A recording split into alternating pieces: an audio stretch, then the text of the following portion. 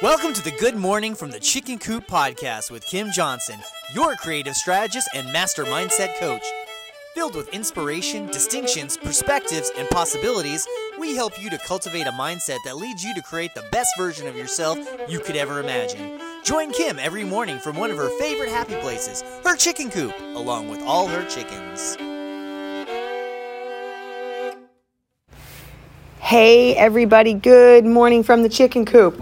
So today we are talking about the power of thought and to create in detail. Recently, I had a conversation with a client. We were working on her goals for the year, and I was like, okay, so let's talk about, using your imagination and start envisioning things. Apparently, she gets worked up about this too. Claudia! She's over there screaming at the top of her lungs, as you can all hear her. Anyway, so I said to her, can you please tell me, when you start to envision things, what happens? And she said, nothing. I don't imagine things like that. I don't have an ability to see things in my head. I don't picture things.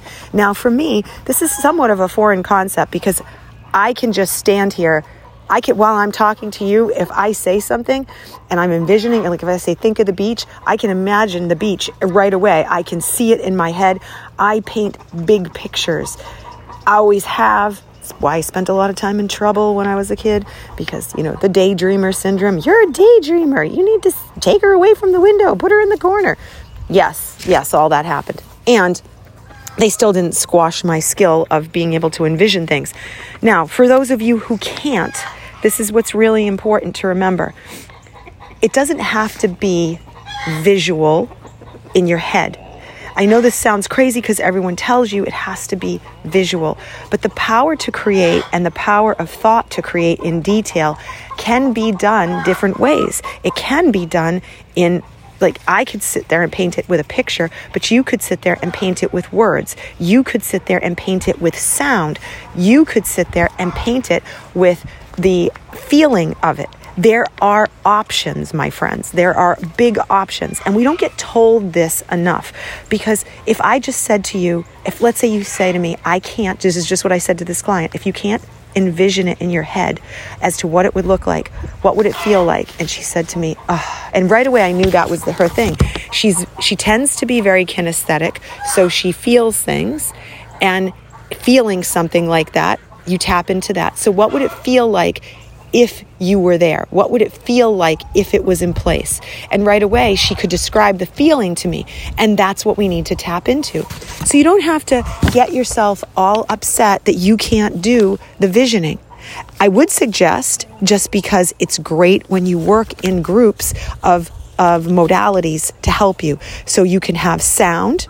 You can listen. You could talk it out to yourself, what it would look like, record it, voice memos on your phone, and then listen back to that recording. Absolutely. You can have the sounds, like let's say it is an ocean thing and you want to hear the waves. You can get a recording of waves, and then you can listen to the waves coming in and out. And that gives you that, okay, I'm there. The feeling of it, what would it feel like? You can write all those feelings down. You can record them back and listen to yourself having the feeling. Here's what I'm going to feel like when I'm there. Here's what a day is going to feel like. Here's what time is going to feel like. Here's what this project is going to feel like. Whatever it is. But using the multiple modalities gives you options. Now, back to the visual stuff. Do a vision board. I know it sounds wonky and crazy and some people don't do them, but I'm really going to tell you they work. So if you are not a visual person, and you can't do the visioning in your head, the vision board becomes even more important because it gives you the ability to actually do that function. It gives you what you want. So you can have multiple vision boards. You can have many vision boards. I have so many vision boards. It's crazy.